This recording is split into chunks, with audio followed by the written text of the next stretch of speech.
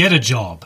Work hard. And one day you can retire and do the things you want. That's the typical formula for daily life in the modern world. And it works. For lots of people, this kind of life is perfect. But it's not for us. And I'm guessing that it's not for you either. I'm David Allan-Petale. And I'm Carmen Allan-Petale. And together we run the content company Red Platypus. I'm also a published fiction author. And we have 2 young daughters who keep us on our toes. We've both said no to well-paid jobs in favour of pursuing our creative paths. And we want to walk them with you. Freelancer, digital nomad, artist, creative, self-employed. Whatever you want to call it, if you work for yourself and want to keep it that way, or want to be free from the 9 to 5 and don't know where to start, we want to help. We're going on a journey to speak to committed creatives, people who are all in, who have made highly successful businesses out of their creativity, and ask them how they do it while retaining the magic. Because while we think inspiration is good, we've come to learn that process is vital. Welcome to the Committed Creative Podcast, your toolkit for the creative life you want. Here's to going all in and becoming a committed creative.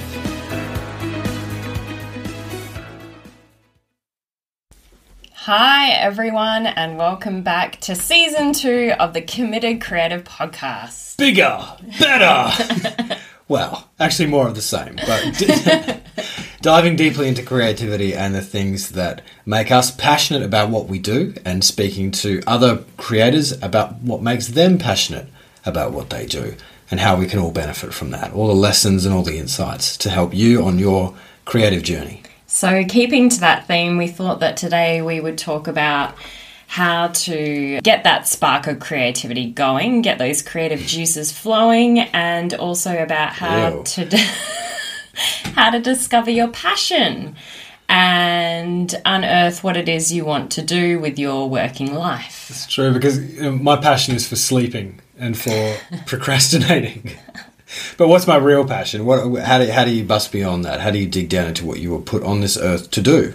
The thing that you will regret if you don't do it. Yes, because we don't believe in regrets. We want to be on that deathbed going, actually, I'm pretty fulfilled with the way I lived my life. Yeah, I'm disappointed to go.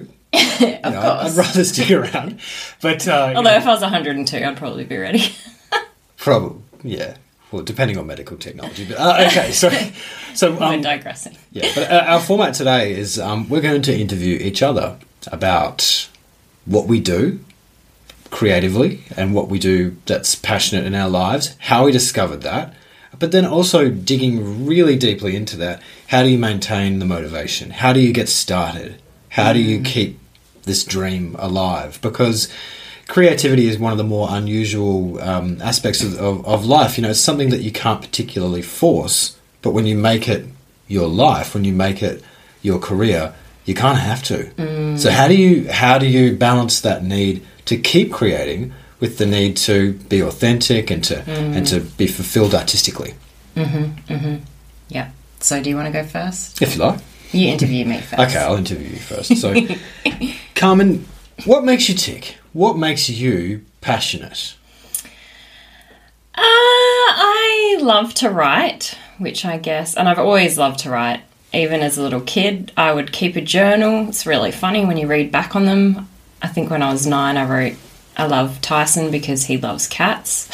They're hilarious. But I've always kind of kept a journal and always written about what's going on in my life and found it really therapeutic. And I just did it for me. I never really... I mean, these are the days before blogging was even a thing. But then obviously when we started our travel blog... and you were the driving force behind that. You really wanted to do that. Yeah. And I mean, we didn't start it to make money. We just started it to share our experiences. And I think that's the key when you're thinking about what you want to do with your working life. What would you do for free? What would you do without the money involved? Would you still get up and do it even if you weren't getting paid? And that was certainly the way it was with me for writing. We started the travel blog, I wasn't getting paid, but I would always blog regularly just because I really enjoyed it. It was my passion. And recently I've been receiving some business coaching, and they've been talking about discovering your passion and so forth. And one of the golden tidbits of advice that came up was, if you're not sure what you're passionate about, think about what you like to do when you were young. Think about what you like to do when you were at school.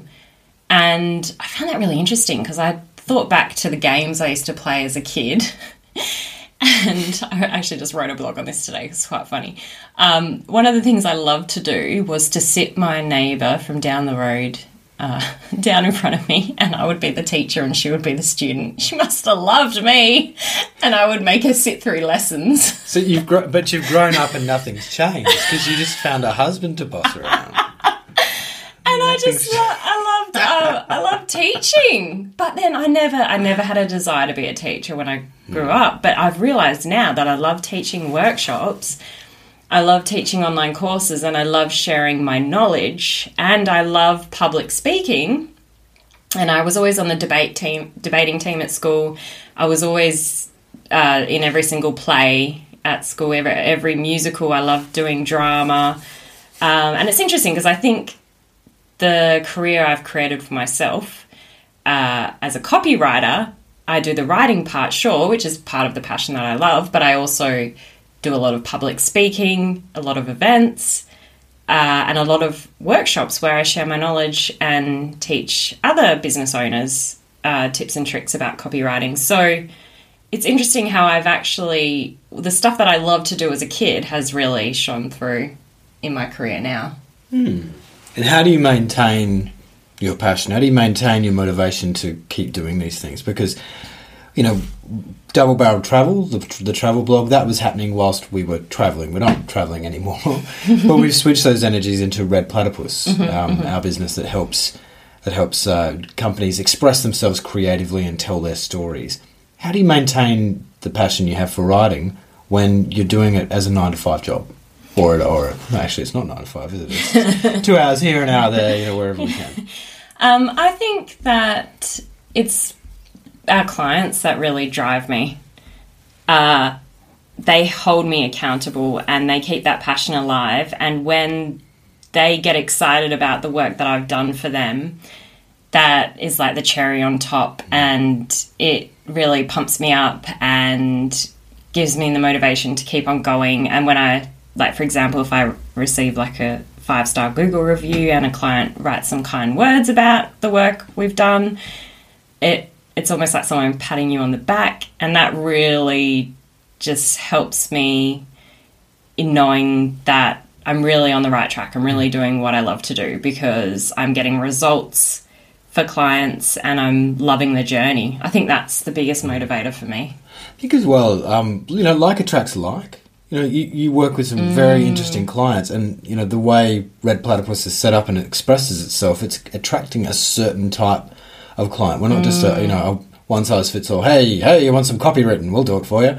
We want a very specific kind of person or a specific kind of business. Is that also a bit of a factor that you're defining your boundary? It's so interesting because someone was asking me about the ideal client that we have the other day, and have you found it really interesting that just, I think, is it 95% of all clients we've ever worked for have been women? Women entrepreneurs who have their own, and generally speaking, creative business. So it's funny because we seem to attract, and obviously you're not a woman, but I think... Obviously. I think women feel very comfortable around you. And because, you're just a likeable person, I guess. I guess. Thank you. That's high praise. You're a wonderful man. And I think women feel comfortable around you as well. And, so mainly all our clients are women, which is really interesting. I guess I have noticed that, but more so over the past year. And I love that about our business because I really love seeing women in business thrive. I think that's also a massive motivator for me. And when they're going out on their own and maybe they have a couple of kids and they realise they don't want to go back to the corporate world after having children, and this is their business now and it's a way of them spending more time with their kids and their family. I love that we can help them to achieve that. That just really motivates me. Well, just from my observation, it tends to be women who feel that way. You know, a lot of people are saying, oh, you know, work from home and COVID's changed everything. It's, you know, whilst that's great, what it's done is accelerate a way a lot of people have been feeling. And you particularly hear it, in my view, from women. You know, women are far more open to this kind of work or this kind of lifestyle or entrepreneurial kinds of ways of doing things, and they're open to the creative side of things as well. Very generally speaking, but yeah, so like attracts like, right? Absolutely. And I think that I always say to people, once you work for yourself, it's really, really, really hard to go back and work for someone else because you've had a taste of that lifestyle. And I think so many people are experiencing that in a certain way post-COVID, or even though COVID's a bit still around, isn't it? But because they've spent a lot of time working from home, and even now they might still be working for someone else, but they've had a taste of what it's like to work from home, and they don't want to go back to that office space every day. They might want to go a few days a week and touch base with people, but they don't want to be in there every day, commuting for 2 hours a day, being away from their families for longer than they need to be. And it's just showing them that it's possible to have a different way of life. And now I think so many people are struggling to go back to that corporate world. Yeah, where you're compensated for your time rather than rewarded for your expertise. Kind of thing. And your outcomes. Yeah. Well, just back to you personally, you know, that's all the work stuff, but underlying all of that is you have a very deep creative drive. You know, I see you getting up every morning, and you know, you write in your journal, and you do drawing, you do artwork. You're always engaging in something creative. Where does that come from for you? Why do you make time for that in your life? Why do I make time? I think I need it. It's so important, especially as a mum. I feel like this is more for mums and dads. Correct me if I'm wrong. But you start to lose your identity when you become a mum. Like, before you're a mum, you're that person and you do these things and you have these hobbies. And then I feel like when you become a mum, it's so easy to fall into that identity of you're just a mum. And I don't want to be just a mum. I don't want to be just an entrepreneur. I don't want to be just a woman in business. I have many different layers to me. And I think the creativity, like the business side of things is very creative for me, but also the creativity of just painting a picture, doing my art, or reading a book, or writing, practicing yoga. Those parts of me allow me to connect with my old self and like my true self, and even the parts of me that were me before I was a mum. That really helps me to become grounded, and also it keeps me calm. Like, I need those extra hobbies and things in my life, because otherwise it's so easy to get caught up in the busyness of mum and work life that you just forget about the creative things. It's so important to make space. As a mum, it's so hard to make space for creative things, but it's so important. Really, for your mental health, you really do need to make time for those creative pursuits. And also, does it help your work in doing that? Oh, it really helps my work.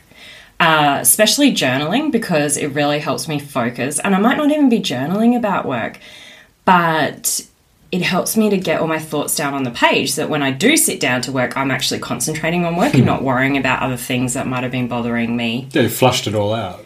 Yeah, it's cool. Like a cleansing psychology exercise, honestly, journaling every morning. Should I read these journal posts? Often I'm not even journaling. You obviously haven't read it, because you'll probably find it is very repetitive. Honestly, sometimes I'm just journaling the same goals every day, just so I can focus on what I'm wanting to achieve. And my art, that I feel like that helps me to in my work as well, because it helps me to tap into like my right side. That's the creative side of your brain, isn't it?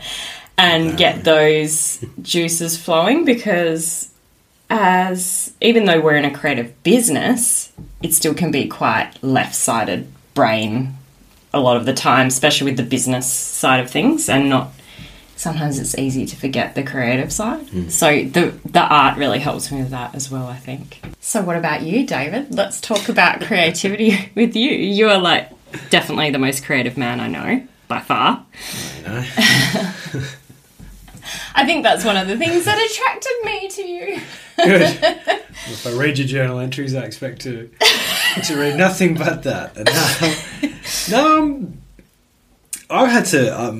I write. I'm a writer, so I write for a living. But when I write fiction, I write for myself, and though I'd like to make my living from being a full-time creative writer, that's not why I'm doing it. That's not why I do it. Does any writer ever start writing to make money? Oh, if they're insane.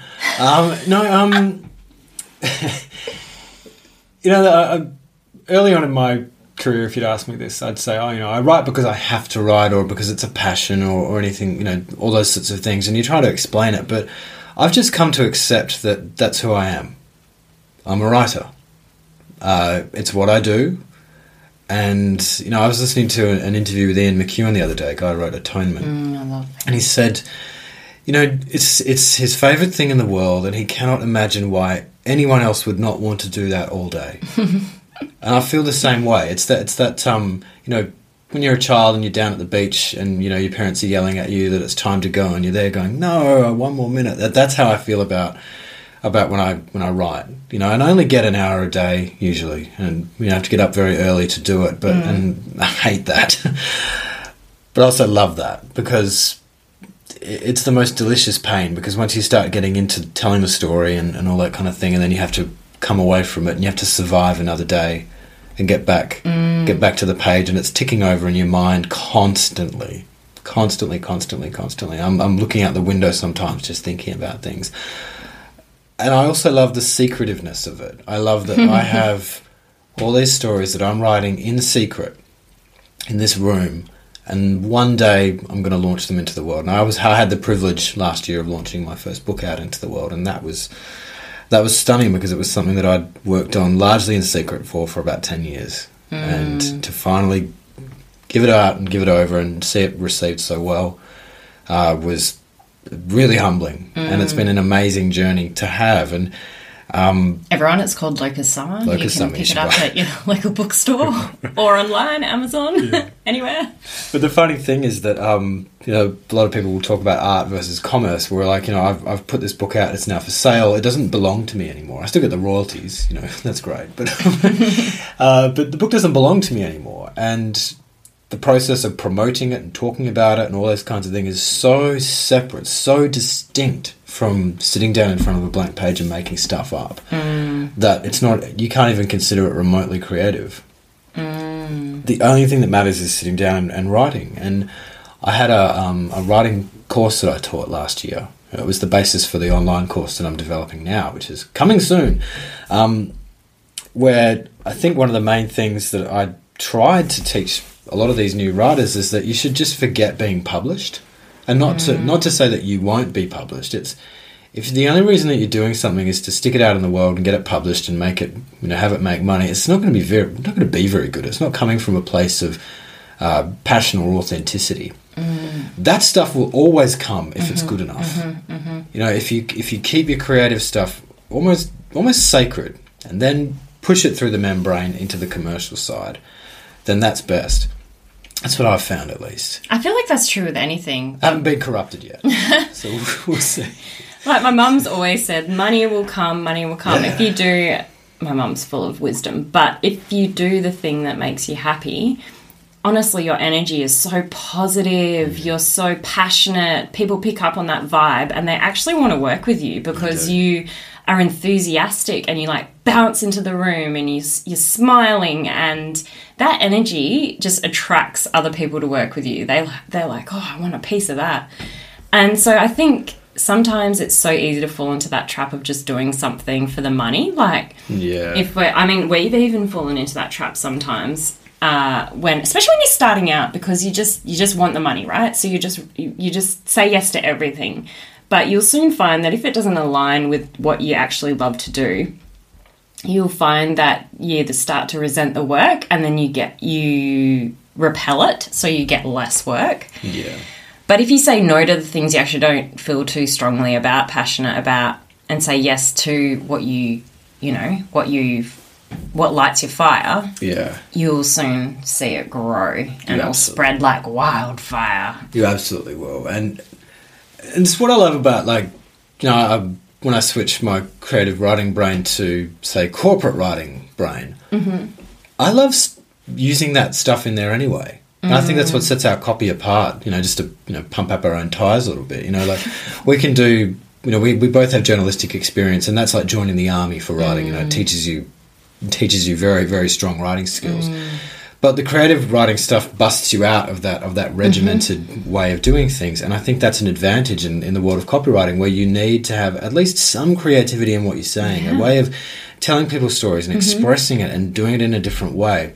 And exercising those creative muscles will just help you helps me to do that. And I love writing copy that sings, you know, that it falls down the page. There's, you know, sometimes there's internal rhyming scheme, you know, just to give it patter. And also, I mean, we have to write in our client's tone of voice all the time, so we need to be creative because we've got to... empathetic to it. Yeah, we've got to be thinking like them, we've got to be putting their hat on, we've got to think about how they would sound if they were writing it in their voice. So the creative... I love that part about it. I love stepping into someone else's voice and crafting copy from their point of view. Oh, I love... Yeah. Yeah, for sure. Nothing like a crisply written page of copy. So and that's the stuff that turns us on, you know. And it doesn't. And for other people, this is the other thing. Like, getting older, you kind of just, not only do you accept yourself, you accept other people. You know, one of the key observations I've had is that, you know, like, I have friends now who I share values with rather than interests. Interests are cool. Interests are glue, but it's values. And I think the core value is just accepting everybody for who they are. I love that. That's what I love about getting older. Everyone's just cool with everybody now, you know. And I think that's... Depends what circle. Depends, sure. But that's what I like about it. Like, there will always be... This is the other thing about being creative, is that it's hard to understand for a lot of people. They look at... I've often joked, you know, some people think, oh, Dave, you know, why did you devote 10 years of your life to writing this book and all this kind of stuff? And I'm like, well, you know, you're putting it in kind of... I would say typically negative territory that most people have about art. What's the point of that? Why would you do that? But if you actually, you know, being cheeky, if you started talking about it in business terms, perhaps they would understand. Yeah. You know, like, oh, you know, I saw a gap in the market and I decided to use my skills to create a product, and then I found a partner, the publisher, to put it out. You know, like, if you start talking about that, but then going full circle on that logic, they don't need to understand. It's okay if they don't. Yeah. It's okay to not be accepted. You know, growing up, you have such a hard time in school trying to fit in. But no one fitted in. No. Some people fitted in very easily. It's why I'm always suspicious of cool people. Don't like cool people. Oh, you don't like me then? You were never cool. I was always cool. Nah. You were kind of geeky. I have a question for you. Yep. What do you say to people when they come up to you and they're like... oh, I've had this idea for a story for so long and I just really want to write it? What do you say? Because I've heard so many people, like, ask you that question. I say you should give it a go, but you need to remember that an idea for a story is just a scenario, not a story. That's what I always say, and it's harsh advice, but it's true. It's like, you know, I've got this idea for a story. It's about a man who wanders into the desert and he finds, you know, an enormous crystal cave full of diamonds. I'm like, that sounds great. And then what? You know, like, the central scenario that we all think up and think of as a story is not necessarily a story. Writing a book is about exploring the human condition, about exploring themes, and about exploring your character. Telling a ripping yarn, you know, spinning the yarn, making it get bigger and bigger and bigger and bigger. You haven't got a story, you've got a scenario. And your job as the writer is to turn one into the other. I mean, even with your own book, you started off thinking that it was about a relationship between father and son, but then by the time it was published, it had evolved so much it was actually a relationship between mother and son, sorry. Completely. So it totally changed as it evolved and developed, and I loved watching you go through that process and uncover your characters. It was fascinating to me. Well, the story tells itself to you, not the other way around. And you've got to also figure out how to tell the story. Every novel teaches you how to tell it, and you only get that through repetitively going through it. Now, yes, I could have told Locust Summer in the original way, and it would have been fine. But I wanted to go really deep on it. I think it really just depends how, on what level do you want to engage with this art? What style do you want? How far do you want to take this? And I chose to go the literary route, which takes it quite far and quite long. And that's fine. That's just what I wanted to do. And that was really, really fascinating. Like you said, it grew and it evolved and it changed. And I liked, I suppose maybe part of creativity is letting go of the perfection inside your mind. I had this idea for how this story would be, and in my mind, it's perfect. But actually, when I sit down as a meaty bag of flesh with all my arrogance and stupidity and muddle-headedness, and I had to sit down and actually type this thing out over years and years and years, and I did compared to the perfection in my mind, I did a bad job. But you've got to accept that. I think you've got to accept that, because only the gods are perfect. What we produce will inevitably have the marks of humanity on it, and it's imperfect. So isn't there that phrase like art is never finished or something? Yeah. Only God. Well, my mum who's an artist always says only God is perfect. Yeah. So it's about doing it, and it's about following that process. Yeah. No such thing as perfect. No. If it's perfect, it's probably machine made. And I think if you're a perfectionist, it holds you back because you never put stuff out there because it will never be perfect. It really. Well, why mess with the image in your head? I'm so not a perfectionist. It was and I used to think that was kind of a bad thing, but over time I've come to learn actually maybe it's a good thing. It's pretty good. Like done is better than perfect sometimes. Yeah. I think your novel's pretty perfect though. Thank you. I think it's pretty good too. I have another question for you, David. Yes. How much do you think writing a novel is about mindset? How much does your mindset come into play with writing? I mean, it took you 10 years to write this book. So how much did your mindset come into play in order to finish that book? Not only just finish it, but keep submitting it to... Because if no one knows the backstory, Dave submitted it to how many publishers? More than 30. More than 30. He got more than 30 rejections. Publishers, agents, competitions. Yeah, more than 30 rejections before it got picked up by Fremantle Press. And now it's like been longlisted for awards, shortlisted for awards. It's been received to critical acclaim. Which, I mean, J.K. Rowling's another example of... I think she was rejected by even more. And she's probably I know she's the highest paid author of all time. So, how much does mindset, getting so knocked back so many times... Well, let's not even talk about that part of it yet. Let's talk about actually writing the thing. How did you manage to complete this book? It took you so long. How much did mindset come into play? Well, George Orwell said that writing a book is like having a long illness. And it kind of... It is kind of like that. It just gets into you like an illness. It's something. Is that for the wife as well? Because I felt like I had a long illness. I thought you said it was fascinating. No, so I was just bloody minded about it. It was something that I had to do and that I wanted to do, and I wouldn't take no for an answer because I had to get it right. And I felt a burning desire to tell this story. I am deeply passionate about this story and these characters, and because I feel it in the very fabric of my soul. So yeah, your mindset has a lot to do with it, because it's simultaneously I can do this and I can't do this. It's a horrible long time sometimes. You can make the path really hard for yourself. It's racked with self-doubt, with self-criticism about all kinds of stuff, because it's you're constantly creating stuff and then ditching it because it's not good enough and trying again, but learning by increments along the way. And it doesn't get better. In the second book, I'm still struggling with my second book. Everyone does. Third book, fourth book, fifth book, because, the creative process is not about... it's not like mowing the lawn or something like that. It's not something you can just repeat. It's different for each artwork. So your mindset, I think, has to be almost like a hopeful ruthlessness.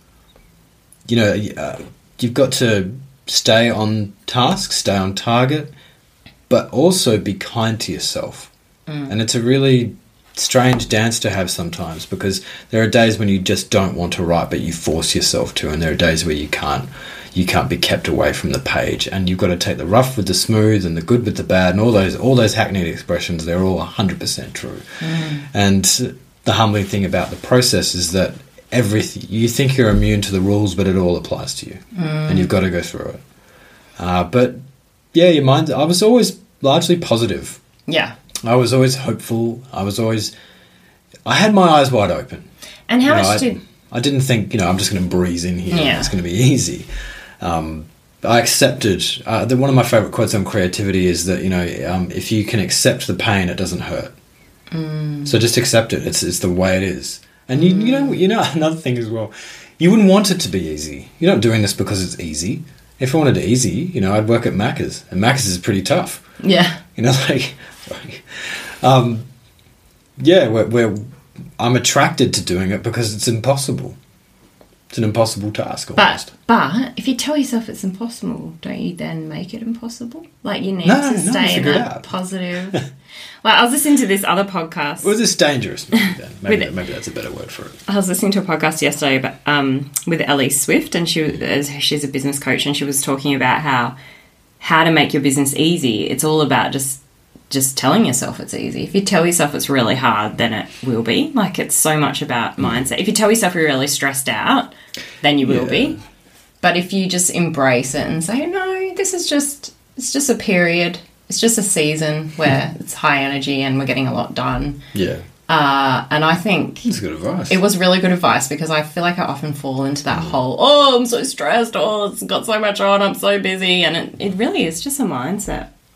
How much did visualization play a role in getting published? Did you visualize the publisher calling you? All the time. Yeah, just ego trips, really. I still remember the day you got the contract. I've got to tell the story. Yeah, go we on. were at the ginger farm in far north Queensland.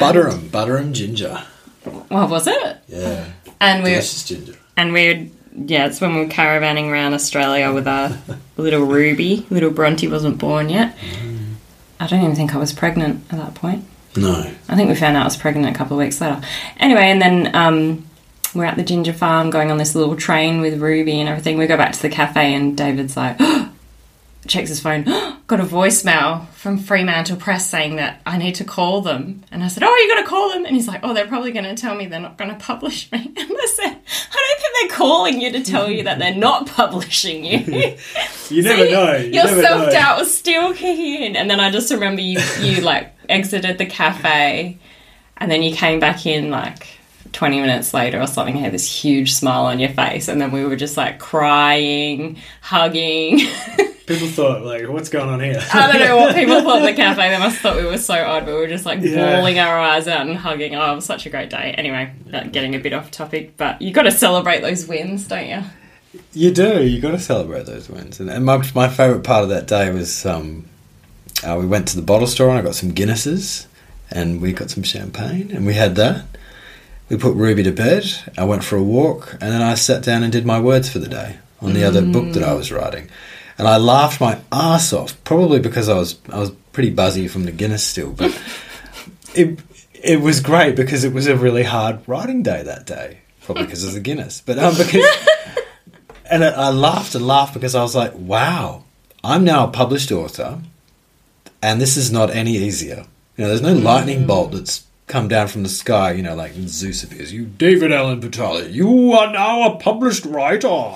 Here is the ultimate skill. And no, I'm still just a human slaving away at this blank page. And I was so appreciative of that. So it's humbling, isn't it? It's humbling. It was great. It was yes, cool. And it reinforced to me that the whole publishing thing is totally separate from the creative part. It's that just reminds me of Denise Stockwell-Thomas, who's a wealth coach, and she was saying she always thought when she would be a millionaire, life would be so much easier, and just her life would change, and this would happen and that would happen. I just got more cash, right? And it's actually it doesn't really change anything. You've got more money, but you still got similar problems. That's right. And if you think your money is just going to make all your problems be solved, then you're being misled, because I mean, we know that some people who win the lotto, they spend all their money quickly and they probably end up more depressed than before they even won the lotto. So it's about what you do rather than what you have. What you have. Yeah, it's interesting how you can have these huge wins and then actually life you're still facing the same problems. Which maybe we can sum that up with: how do you stay motivated? I'd like to talk about one of the best books on. Well, I read this almost daily. I still do. It's called The War of Art. Oh, you love that book. And also the sequel, which is Turning Pro. It's by a guy called Stephen Pressfield, and he wrote Gates of Fire. By the way, we'll put all these resources in the footnotes. He wrote Gates of Fire, which is a fantastic account of the Battle of Thermopylae, which is what the movie 300 talks about. He also wrote The Legend of Bag of Ants, which was turned into a movie with Will Smith and Matt Damon and Charlize Theron. And in The Legend of Bag of Ants, this is Pressfield's stuff. He took Bag of Ants, is the caddy of a golfer who's struggling with PTSD after World War One. Bag of Ants kind of just appears, and he's like this wise guy, wise person who helps the golfer overcome a lot of his fears. And one day they're out on the golf course, and he's thinking, "How am I going to make this shot? This is incredible." And Bag of Ants just says to him, "It's time for you to see the field. It's time for you to actually look at what you're doing with soft eyes that are full of love and no expectation." He says, "What you've got to find is the authentic swing, the swing that's in harmony with yourself and with the turning of the seasons and with this field. And it's not going to be found by forcing it. It's not going to be found by concentrating. It's going to be found by getting out of its way and letting it choose you." And it's something that I thought about for a long time. I was like, what the hell is this? What does that mean? What do you mean, like, don't try? And it's about trusting yourself. Some of the greatest days that I have doing writing, doing my words is I get up really early. I don't have a coffee or a tea. I'm half asleep, and I don't even think about it. I just write. It's like your subconscious, and it just comes out. I just get out of the way of it. But when I try to write, it's terrible. When I try to force the creativity, it's terrible. So that's why I think it's important to keep it separate. And even in the work that I do for Red Platypus, when I'm needing to do something creative, I get out of its way and I let it flow and I let it happen. It's a very hard thing to do, particularly on deadline, but I think it's an important thing to do. Watch that movie, Legend of Bag of Ants. It'll change your life. War of Art. I often find, like, if you're if you got writer's block or something, like I had this the other day. I just was struggling even to write a sentence on this blog post I had to work on. I just started writing and I knew it was pretty crap, but a few paragraphs in, just suddenly the flow picked up and it got easier and it got easier. Yep. And then obviously I could go back to the start at the end and revamp it, but it's just getting it done. Get in there. Starting it. And it might be crap, but once you start, you'll find it will continue and it will just get better and better. I think that's like with anything. Like with anything, you feel fear and you don't want to do it. And maybe at first it's really, really hard and crap. But the more you plug away at it, the easier it gets. And then you find that fear drops away. Well, when your dad was in the army, he told me that the thing that they feared the most was they all felt fear before the mission. Waiting around and imagining and all that kind of stuff. Because you imagine the worst cases scenario. Sure. And none of it's in your control. But when you're actually out there in the field doing what you've got to do, it's all right. You're focused, yeah. You're focused and it's all right. Yeah. You don't have time for fear. No. So get it done. Dive in. I think we should leave it there. I think that was a great chat. Thank you. Great Thank you, babe. Okay, well, stay tuned for next week. We're going to have another brilliant, committed creative on the podcast, and we will see you then. Here's to going all in on your creative pursuits. Not endeavours. I always try to say endeavours. Okay, let's do that again. Until then... Go again. Until then, here's to going all in on your creative pursuits. Nailed it. You. Thank you for listening to the Committed Creative Podcast. We hope you enjoyed this episode and learned at least one thing that will help you stay on the creative path. If you liked it, please subscribe as there's plenty more to come. And we'd love it if you could leave us a review if you found the podcast worthwhile. And if you didn't, please send us your feedback. We're all ears. You can check us out online at redplatypuscreative.com or follow us on Facebook and Instagram at redplatypuscreative. Remember, you are not alone in your creativity and you can make money from your creative pursuits. See you next time when we speak to another creative mind that's committed to making their way work. Here's to going all in and becoming a committed creative.